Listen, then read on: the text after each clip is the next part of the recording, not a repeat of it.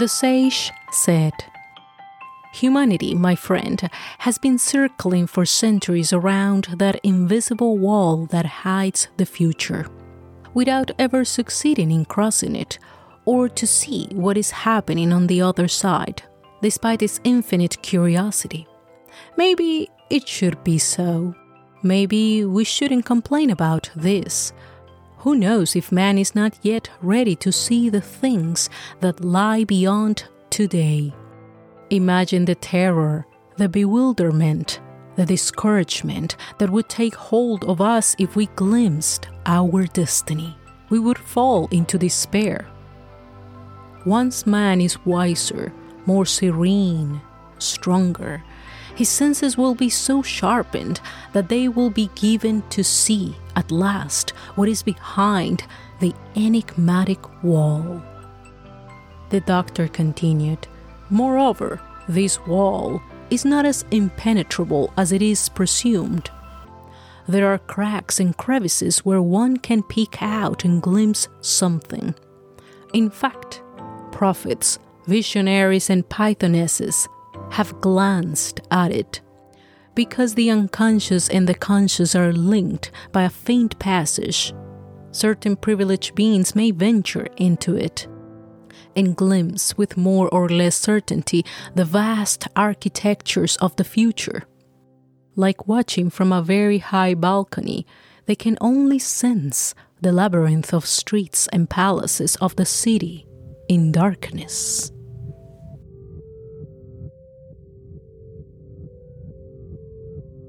Hello, dear listeners of Tres Cuentos, the bilingual podcast dedicated to the literary, historical, and traditional narratives of Latin America. I am Carolina Quiroga Stolz, and today we meet again with the much-admired Mexican writer Amado Nervo.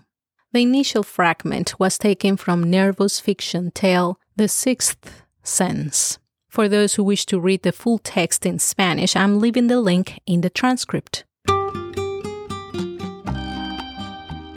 While looking for a story to close the season on fantastic Latin America, I thought it would be great to find something that would connect us with the holidays. I was lucky because in a digital anthology I found several stories by Amado Nervo, and among them, a Christmas tale that he dedicated to his niece. Although I found several versions of the same anthology, I have to confess that the best in terms of easy reading is the one you will find on the website Descubre Lima, discoverlima.com. This site is the result of an effort of the municipality of Lima in Peru to bring people closer to literature. There you can download several books by Latin American authors. I will leave the link in case you are curious. Today's story, The Fallen Angel, was translated by Alexa Jeffries, and it comes to us in the voice of the Mexican-American storyteller and musician, Valentina Ortiz Pandolfi. But I will tell you more about her in the comments.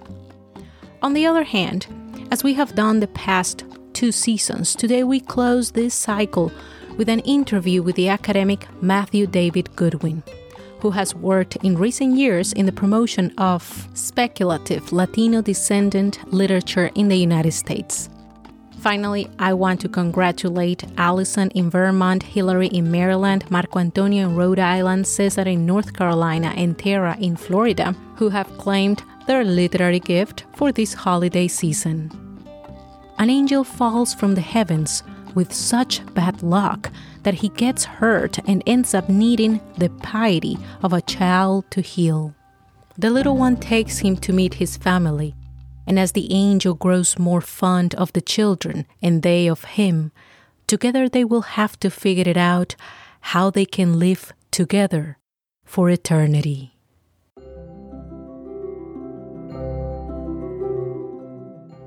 The Fallen Angel by Amado Nervo, translated by Alexa Jeffries and read by Valentina Ortiz.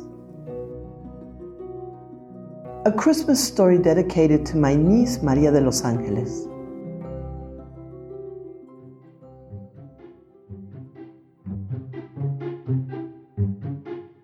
There was once an angel that spinning too much on a twilight moon soon with violets, lost his footing and fell pitifully to the earth. His bad luck would have it that instead of landing on cool grass, he hit a jagged rock in such a shape and form that the shy angel broke a wing, his right wing, it would seem. He lay there, spread-eagle and bleeding. Although he screamed for help, given that it is not typical for anyone on earth to understand the language of angels, nobody came to his rescue. As he lay there, a boy who was returning from school passed by, and the angel's good luck began. Since children do tend to understand the angelic language, though much less so in the 20th century, the boy, at first surprised and then compassionate, approached the miserable angel and extended his arm to help him stand. Angels do not weigh much, and the boy's light force was more than enough for the angel to help himself to rise on his feet. His Savior offered him his arm, and then the rarest spectacle could be seen: a boy leading an angel along the paths of this world.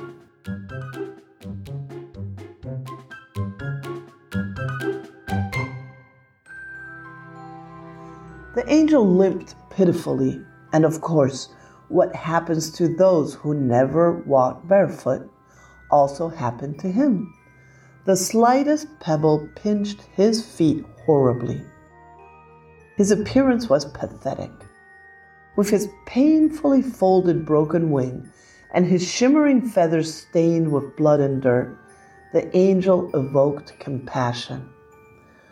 With each step he let out a cry. His marvelous snowy feet began to bleed too.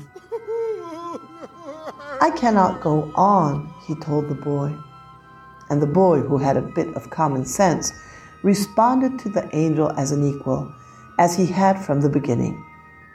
"What you need is a pair of shoes. Let's go to my house. I'll ask my mom to buy you some." "And what are these shoes you mention?" the angel asked. "Look here," the boy answered, showing his. "They are something that I break often, and that cost me a good scolding."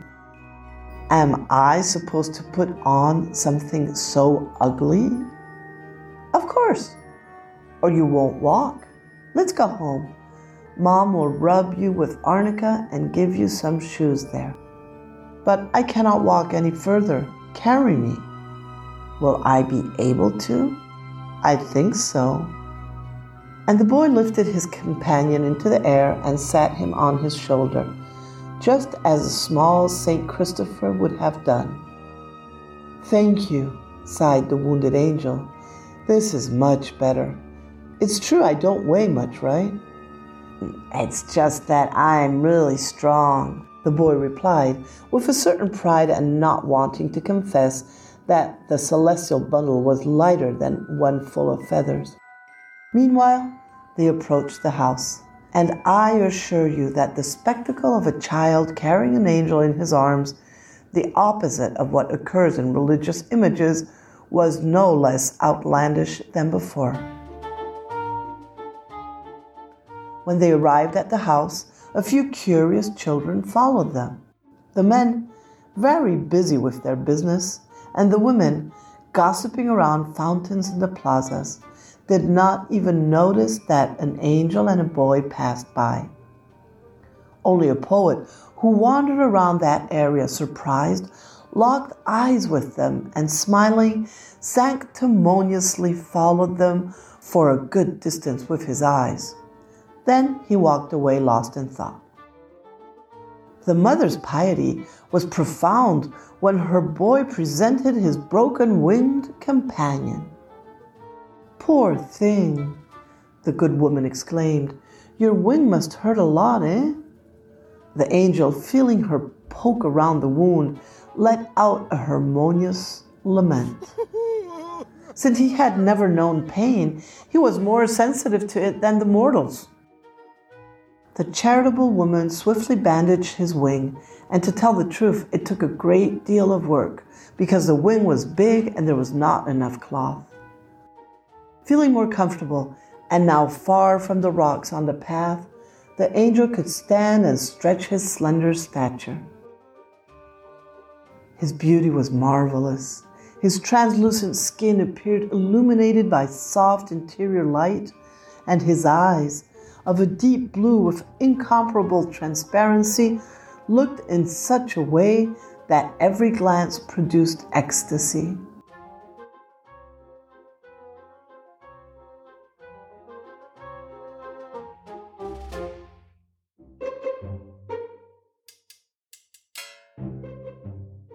The shoes, Mom. That's what's missing. Maria and I can't play with him until he has shoes, the boy said. And that is what interested him more than anything, playing with the angel.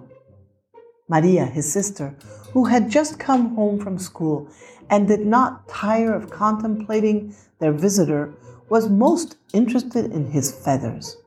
Those giant feathers, never seen before. Feathers of a bird of paradise, a heraldic quetzal, a chimera that covered the angel's wings. So much so that she couldn't contain herself, and she deviously and flatteringly approached the wounded heavenly figure and whispered to him, "Tell me, would it hurt if I plucked one of your feathers? I want it for my hat." "Maria," the mother angrily exclaimed, although she didn't fully understand their language. But the angel, with the most beautiful smile, responded to her, extending his healthy wing. "Which would you like?" "Oh, this shiny one," said the girl. "Well, take it." And he gracefully pulled it right out and offered it to his new friend, who, captivated, began to contemplate it. Not a single shoe would fit the angel. His feet were very small, elongated, in an exquisitely aristocratic form, incapable of conforming to American boots, the only kind available in the town. This caused him tremendous pain, even more than when he was barefoot. Finally, the young girl had an idea. "Let's bring him some sandals. I saw St. Raphael in them in the paintings of his journey with the young Tobias, and they didn't seem to bother him at all." The angel said that, in fact, some of his friends used them to travel on land, but that they were made of a very fine material, richer than gold, and were adorned with precious gems. St. Crispin, the good St. Crispin, made them. "Well, here," the girl observed, "you'll have to settle for some less precious ones and leave the saints alone if you see them."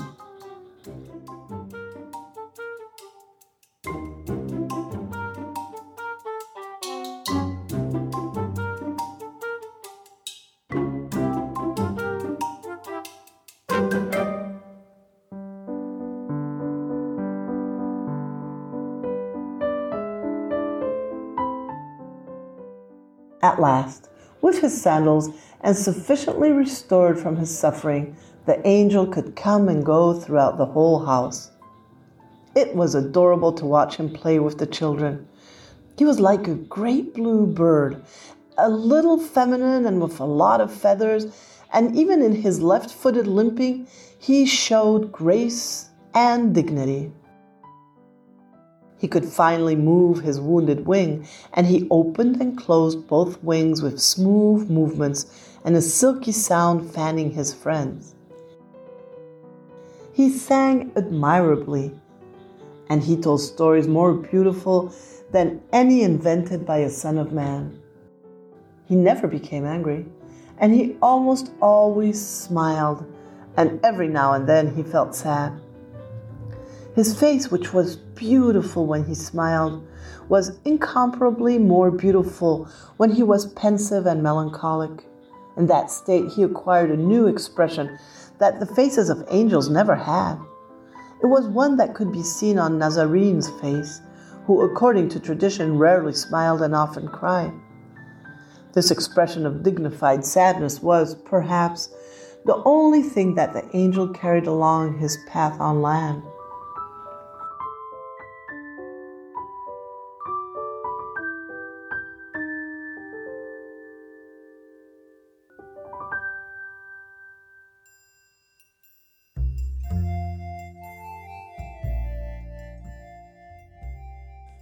How many days went by like this? The children could not count them. The company of angels and the familiarity with fantasy have the gift of elevating us to superior planes where we are exempt from the laws of time. The fully recovered angel could fly now, and in their games he delighted the children, launching himself into the air with supreme grace.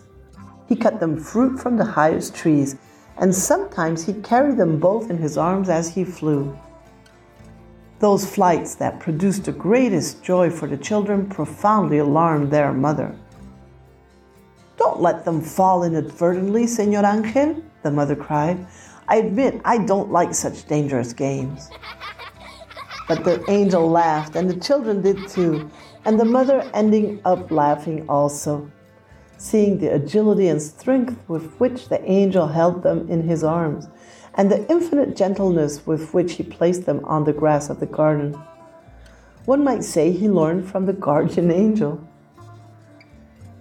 "You are very strong, Señor Ángel," the mother said with surprise. And the angel, with a certain infantile and innocent superiority, replied, "So strong that I could free a star from its orbit."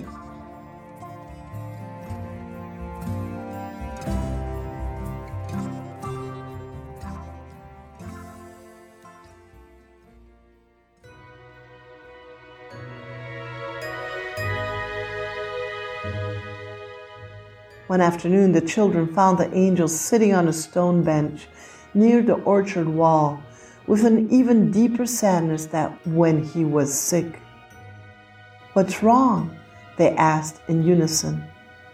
"I am," he responded. "I am healthy, and now there is no excuse for me to stay with you all. They are calling me from above, and I must go." "You're leaving? Never," the girl replied. "And what am I to do when they summon me?" "Well, don't go." "Impossible."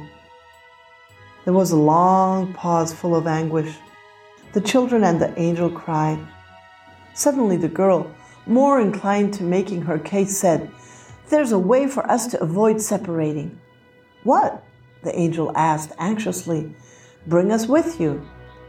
"Yes, very good," asserted the young boy, clapping. And in a divine daze, the three began to dance around like crazy. However, after getting carried away, the girl remained pensive and murmured, "But what about our mother?" "Ah, yes," the angel corroborated. "What about your mother?" "Our mother," the boy suggested, "won't know a thing. We will leave without telling her, and when she is sad, we will come to console her."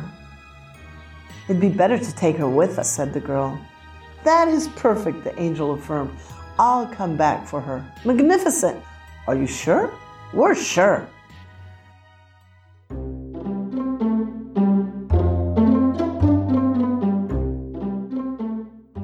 Golden drops fell fantastically as the evening sunset. The angel gathered the children in his arms, and in one single leap, he sprung toward the luminous blue with them. Just then, the mother reached the garden and tremulously watched them soar away. The angel, despite the distance, seemed to grow. He was so translucent that she could see the sun through his wings. The mother, witnessing the miraculous spectacle, could not even scream. She was bewildered, seeing that ineffable group fly toward the sunset flames. But later, when the angel returned to the garden for her, the good woman was filled with ecstasy.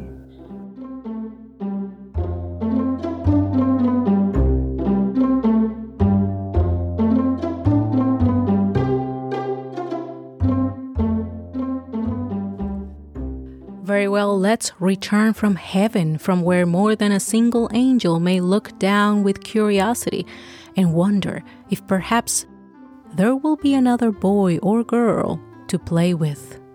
And speaking of dreaming, let me tell you that Tres Cuentos team plans to make several changes in hopes to increase our connection with our audience, to bring more diverse stories and authors, and in general bring Latina descendant literature to more ears. This will take us several months of planning. So, if you are subscribed, you will know firsthand what is coming next, and you can support us in the relaunch.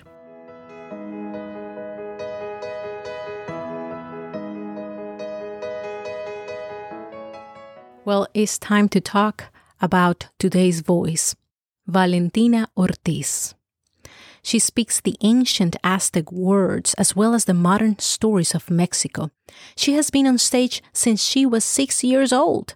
As an actress, a musician, and as a storyteller, she takes her stories to schools, assembly halls, parks, and theaters in Mexico, the U.S., and other parts of the world.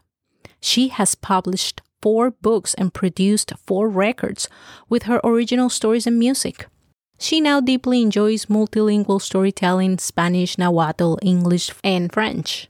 Besides stories, her other passion is music, percussion instruments of the world. She has been a drummer and composer for over 30 years, participating in many Afro-Latino bands and playing in her own alternative projects. To find more about her work and to watch some videos and listen to some of her songs, you can check her website, valentinastoryteller.com.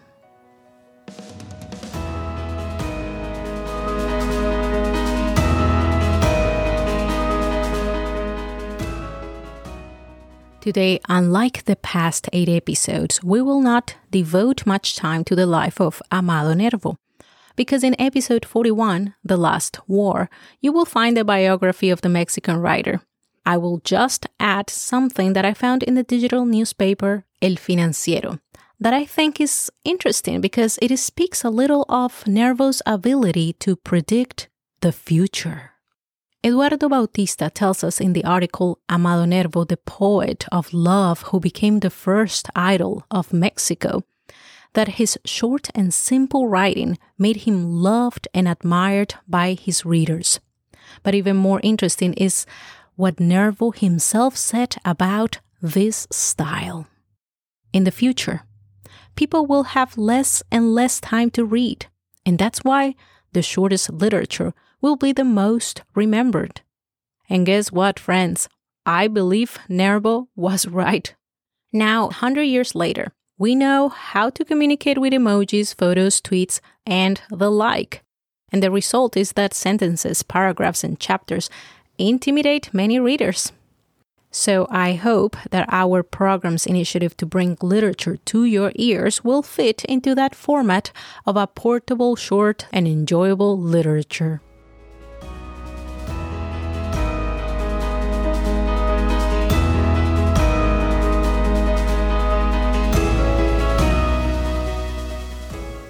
Without further ado, it's time to introduce today's interviewee.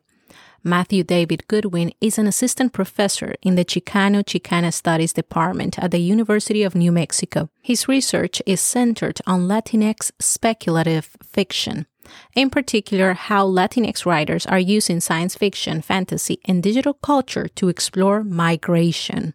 His study, The Latinx Files, Race, Migration, and Space Aliens, was released through Rutgers University Press in 2021. His research is intertwined with his work as an editor and translator of fiction anthologies. He is the editor of Latinx Rising, an anthology of Latinx science fiction and fantasy, and the co-editor of the collection Speculative Fiction for Dreamers, both with the Ohio State University Press. To learn more about Matthew David Goodwin, you can visit www.latinxarchive.com. You can also find the books we mentioned in the links I will leave in the transcript.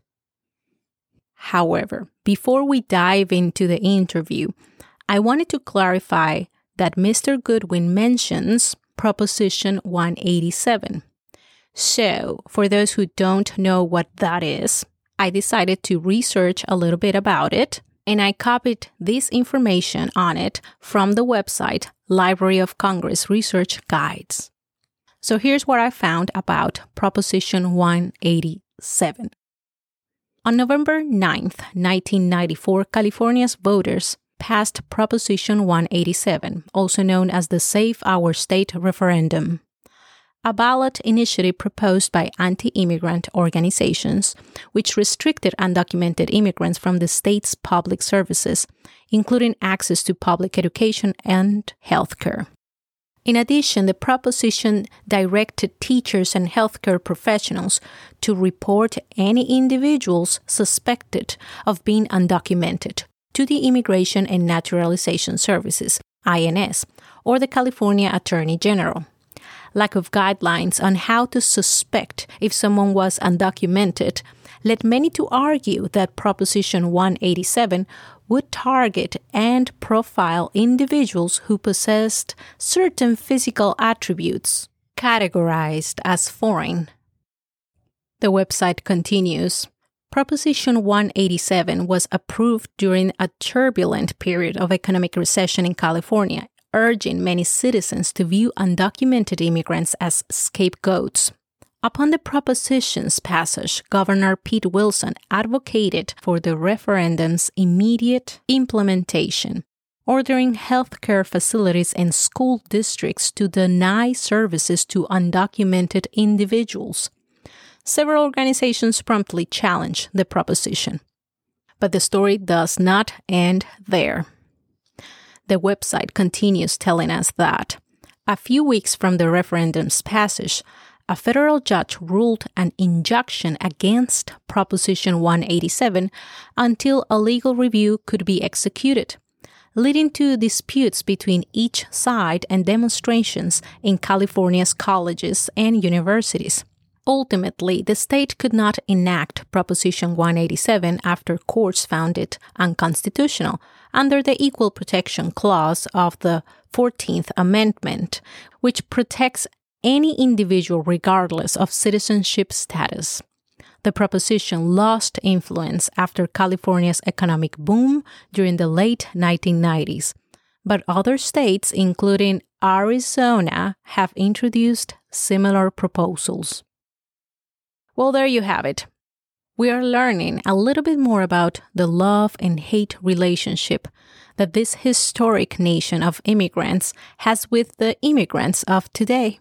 Although if we look at humanity's history, every time a country goes through bad economic times, blame and distrust of minorities and violence against them increases, because it is easier to unite people around hatred against what is different than to accept that government measures, the economy, and future planning has failed.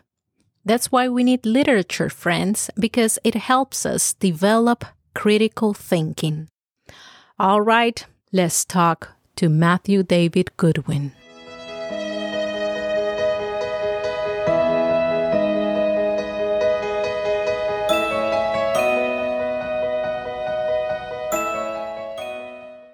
Hello, Matthew. Thank you so much for being here today. And we're going to just jump right in. And what I want to know from you is, how did you arrive to Latino, Latina, science fiction, fantasy literature? Tell us the story.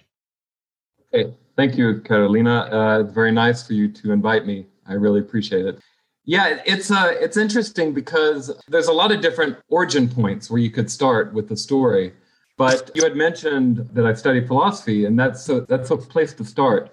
So, yeah, my undergraduate degree is in philosophy, and then I studied philosophy, religion, theology. At that time, I was in Berkeley, California, and I sort of got turned on by the activism going on around Proposition 187, which was a law against undocumented immigrants using certain governmental funds or going to school. And it seemed a really cruel kind of law. And that sort of got me thinking a lot about migration. And at the same time, I was studying the philosopher Wittgenstein. He's a philosopher who, in some ways, is a kind of anti-philosopher and tries to look outside of that particular field. And so there were these two kind of influences coming in. And so I shifted to doing work in nonprofit world. And so I worked with Catholic Immigration Services for about 10 years. And there I'm working with immigrants, mostly from Mexico, Central America, but from all over. And at the same time, I was also getting interested in literature and began to read more Latino literature. But there was a kind of strange thing that was happening. I was not seeing in the literature what I was experiencing in the community. And there was some kind of disjunction. Something was off. I began to think about Kafka, and very much Kafka would explain what was going on better than works of Latino literature about, urban experience and gangs and drugs. And it really had nothing to do with the people that I was talking to. So I began to think in that direction. It's like, okay, so there's something, if you want to get at this experience, you have to get at it from a different angle, because it's so strange and bizarre and absurd. And, where you're suddenly your whole family can be picked up by the government and taken away. That wasn't appearing in Latino literature. That is Kafka, So I went to graduate school to study Latino literature, and I was getting into that. And I was sort of looking around and finding little threads, and a lot of it led to Latin America. Although I'm not a Latin Americanist, I was looking at Mexico, Puerto Rico, Argentina, Cuba, different places where there was a strong science fiction and fantasy tradition, deep and long and, centuries old. So that sort of helped, making those connections and then looking in the US and see what was going on here. Eventually, I wrote my dissertation on the topic, science fiction in the US Latinos, Puerto Rico, Mexico, primarily, and looking at migration. And out of that process, really going into that topic, I came out of that thinking, I know there's other people who are interested in this topic. And I want to sort of pass that on a bit, but there is no anthology. There is no resource for people in the US. Now, there are resources for Latin America, and those have been around for a while, and that's sort of been charted a bit more. But at the time, no one really had been charting, US Latinx literature that was science fiction or fantasy in general. Magical realism, yes, that had been discussed in academia for a while. And in fact, that was kind of part of the problem, is that any sort of work of literature that sort of came along that was a little different or postmodern or something, it immediately got thrown into magical realism category, which is a problem, because there you're sort of like connecting US Latinx literature too closely to Latin America. They are connected. They're deeply connected, and there's a constant back and forth. But there are experiences in the US that people have that are distinct, and those appear in the literature. And so this, for me, was a problem. So I started thinking about genre and, what does it mean to think about Latinx science fiction as a separate genre? And, there's a lot of questions in that regard, because, you don't want to separate out Latinx science fiction permanently from Latinx literature. It's part of it. And then at the same time, Latinx science fiction is science fiction, so you don't want to separate it out from that tradition as well, especially since many of the authors are directly responding to the tradition. So for me, these kind of like subgenre, Latinx science fiction or Latinx fantasy, they're kind of like goggles that you put on for a little while, like a lens. You put on for a little while, you see it, and then it allows you to see certain things about the works that you're talking about, and also put different works in dialogue that were not in dialogue before. And then you take off the goggles and, okay, fine, Latinx literature, science fiction literature, they can go back to their normal genres. So that's a little bit about how I started thinking about that particular genre. So I started going down the road of creating an anthology. And I was not in publishing. I'm still not in publishing. I'm an academic and part of the community, and I have my personal interest in the topic, but I'm not connected to any of the big publishing centers. So what that meant is that we weren't, the presses I was looking at, we weren't going to get a whole lot of money for the authors. I didn't need to make money, but it was important that the authors, get paid okay. So, I decided to do a Kickstarter, which is a whole experience and pretty terrifying in many ways, because you get all the money. You're raising the money, but you get all of it or nothing, and so that's pretty tense. So we did a Kickstarter and got money for the authors, but in some ways, equally important, we connected to this audience that was growing and people who had been waiting for something like this. And that for me was really so satisfying, connecting to the people that I wanted to connect to, through this fundraising event. There I saw sort of where this could go in terms of like creating a community. So it took a while. Finally, the book came out. We got a lot of positive feedback. And again, the people that were looking for this book, or had been sort of thinking about the possibility, they got the book. And then, they were interested. The whole thing was about creating some kind of community around this that was in person, online, in a variety of different formats, readers, academics, young people, old people, all different kinds of people. And so that was really, really amazing. And actually, a lot of the authors who sent in submissions but didn't get into it, I invited them to call me and talk about their work. That for me was, I think most people don't like to reject works that are sent to them.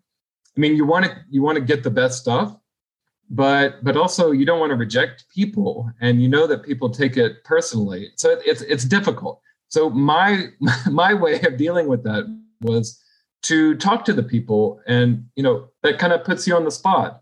But for me, it was really important. And actually, one of the people who did call me, she ended up in the second anthology, which was kind of cool. So Latinx Rising came out. Meanwhile, I was doing my own study of the field, which weirdly enough, probably half of the works that I talk about in my study, the Latinx Files, are from Latinx Rising. So it's a little bit tricky in terms of being objective.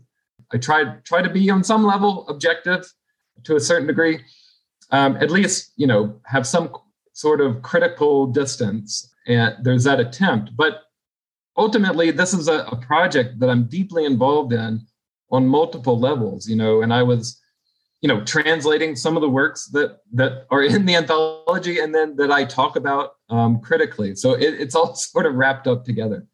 So the Latinx Files came out, and that was focused on the space alien, which for me was something that I was interested in exploring. It's a really tricky kind of figure because it can be kind of easily misunderstood, and it has lots of different meanings, and many of them are very like racist and xenophobic, and anti-immigrant, and so I wanted to kind of take that figure and see what we could do with it, and see what writers, Latinx writers, science fiction writers, were doing with it. And they weren't just new writers. This goes back to Gloria Anzaldúa, writers who, you might not think about that are into science fiction, but in particular, Gloria Anzaldúa, she was deeply into science fiction. A couple of space alien kinds of stories, and a lot of her thinking was wrapped up around science fiction, futurism, the future of Chicana communities in the U.S.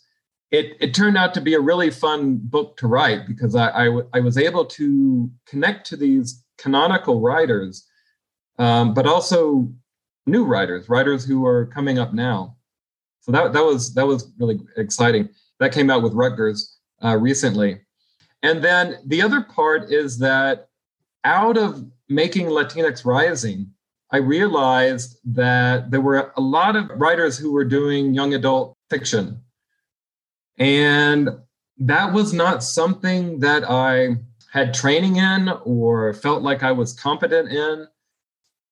And also, I felt like it was important that Latinx Rising was not young adult or children's literature. You know, sometimes science fiction, fantasy can get kind of pigeonholed as for children or for young people. And Latinx Rising is definitely not for young people. It is in parts very graphic. But I realized that there's a lot of energy around young adult fiction, and I should follow it and see what happens. And even though I didn't have that competence, I sort of went down that rabbit hole. And so I contacted Alex Hernandez, who's in Latinx Rising, and then Sarah Rafael Garcia, who works with speculative fiction. And so we sort of teamed up and created Speculative Fiction for Dreamers, which is an anthology that came out recently with Ohio State University Press. And that one it's interesting because it's sort of conceived as a young adult anthology. But at the same time, it really is just a general Latinx speculative fiction, science fiction, fantasy kind of anthology. Because I felt like, in some ways, we don't really need to make it very different from a normal adult anthology. It can just be a regular anthology. I think, a lot of the protagonists are young. But other than that, for me, it was important to not have dumbed down literature for young people. That just doesn't make any sense to me. So, the anthology is one that really anyone can enjoy. It's for young adult, anyone. Yeah. So that is the Latinx Rising, and then the Latinx Files, and then Speculative Fiction for Dreamers. And I am sort of planning a third anthology with Alex Hernandez, Nacho Papi's Utopia. And that is still in the beginning phase planning. So we're not there yet, but that one's going to be looking at kind of like alternate utopias, and not utopias per se and not dystopias, but something sort of like in the middle where things have been improved in certain regard. And then finally, recently I've been planning a conference at the University of New Mexico with the Chicana Studies Department and the Southwest Hispanic Institute. This is bringing mostly academics who are interested in speculative fiction, science fiction, fantasy, horror, apocalyptic fiction together and talk about the theories, methodologies, and that whole field. But, we'll have artists and authors and different kinds of workshops. And, 10 years ago, you couldn't have had this kind of conference where you have so many people, a 3-day conference with all sorts of stuff going on constantly. Could not have happened 10 years ago. So really, this is a field that has rapidly grown in a really cool way. And there's a lot of camaraderie and teamwork and people sort of supporting each other in this work. This is not the work of one person. This is like lots of different people coming together and in different ways and different forms. So that is planned for March 2023.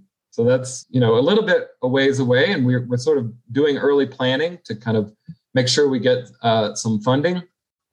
That's sort of where, things have come. And, I'm still doing my own research and, working with students on this topic, and it's very exciting. I don't see it waning anytime soon. I think it's going to just get bigger and bigger and bigger over the years. I just have one follow-up question, since you already kind of talked about the books and the projects you have coming up. Of all the stories that you have read and may perhaps published or not yet published in the books you mentioned, is there one that stands out and you see it as in, this can be a movie? this could be in theaters and could be like a really cool or Netflix series. I know it's tough because you probably love all of them, but maybe there's one that is popping in your head that says, yeah, maybe this one could be a movie or Netflix series. Yeah, no, it's a great question. I mean, one of the things that I am like super not connected to any like TV or anything like that, film, like Hollywood world. I'm obviously not like in any way like connected to that at all, but I have had some producers contact me with just sort of like, in a way, asking the same question that you're asking. What's going on in the field? Is there, where can you point me to? And typically I just say, well, look at Latinx Rising. And now I'll say, look at, Speculative Fiction for Dreamers. Because, at least that's a place to start. And the other part is that there are a number of writers now, not 10 years ago, but now who are working with big publishers. And so I know that they are working on the television movie bit, So if there's going to be like a TV series or a film that sort of goes big in the Latinx speculative fiction world, yeah, I think it'll come from these authors who are working with the bigger publishers. But on the other hand, you never know. And I know that I only mention this because he's, my co-editor, Alex Hernandez, I know he was working with a production company on one of his stories, Caridad, which is in Latinx Rising, which definitely has that kind of, it's a young protagonist and really interesting kind of AI situation where like an AI is implanted in her mind and she sort of connects to her family from, Cuba, the Miami, all across the world through this AI. It's very, so it's using technology to express the extended family of the Caribbean, So for me, that one would be really cool to see. And I only say it because he's the co-editor. But like you say, I do love them all. Yeah. Otherwise, I wouldn't have chosen them. And I should mention, in Speculative Fiction for Dreamers, there was 3 co-editors, Alex, Sarah, and I. And it was one of the most wonderful experiences, really, and not just editing of anything. Because we all, it was 3 people, and you never know what's going to happen. But it turned out that we all were sort of on the same page. We basically picked the exact same stories. We really had a wonderful kind of experience doing that. But apart from that, we'll see. Is there going to be a Latinx Black Panther coming up? Probably at some point pretty soon, I know there's Blue Beetle, a superhero film that will come out, I think, in the next year. That's with DC. I guess there's a lot of interest in horror, and there's actually a lot of interest coming from academia as well. So we'll see where that goes. But in terms of predicting the next TV or movie, I can't say. Yeah. That's very diplomatic of you. Okay. So Matthew, thank you so much for sharing all your stories of how you got to Latinx and fantasy, science fiction literature, for teaching us so much and for encouraging us to check the books. We definitely have to read them all. I already have them, and that's part of my Christmas reading. That's going to be it. And I'm pretty sure we're going to be hearing some of those stories in the program next year in 2022. And so all I got to say is thank you, Matthew, for being here today. Thank you. Thank you very much.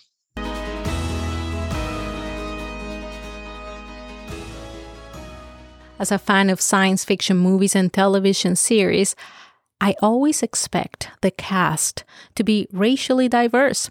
But today, more and more, I also look for the production and original idea to have a Latino or Latina leading. The time has come for Latin Americans to make our voices heard, to vote, and to have a leading role in the real and imagined future. From this interview, I also want to emphasize that speculative literature, also known as science fiction and fantasy, is not children's literature.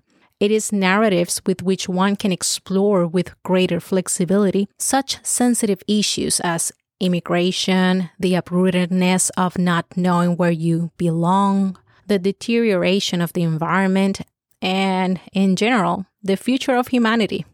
This New Year's Eve, I encourage you to check out the books Matthew mentioned, Latinx Rising, Latinx Files, and Speculative Fiction for Dreamers.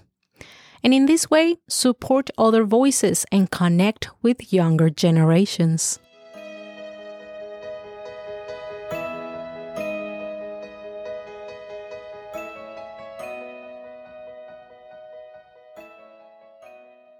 To close the episode, the season, the year 2021, and say goodbye to Tres Cuentos, I will leave you with a rather comforting poem by the Mexican Amado Nervo. As I told you at the beginning of the season, changes are coming, and one of them is the name of the show and some aspects of the format. But all these and more will be revealed with the arrival of the new year, because as we say in my country, Año Nuevo, Vida Nueva. New year, new life.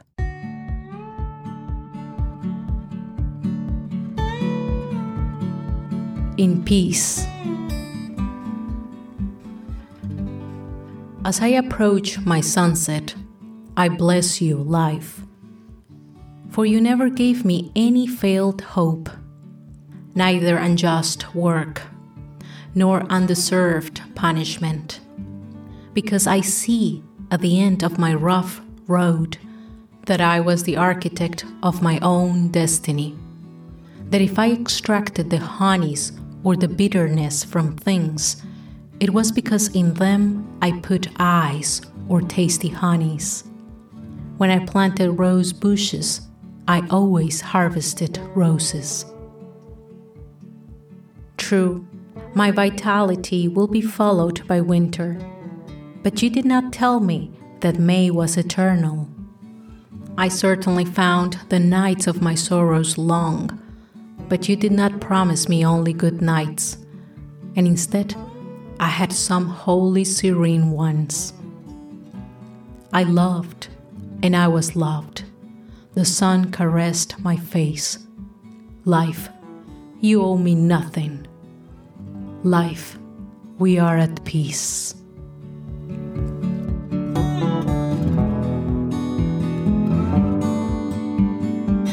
And that is all for today.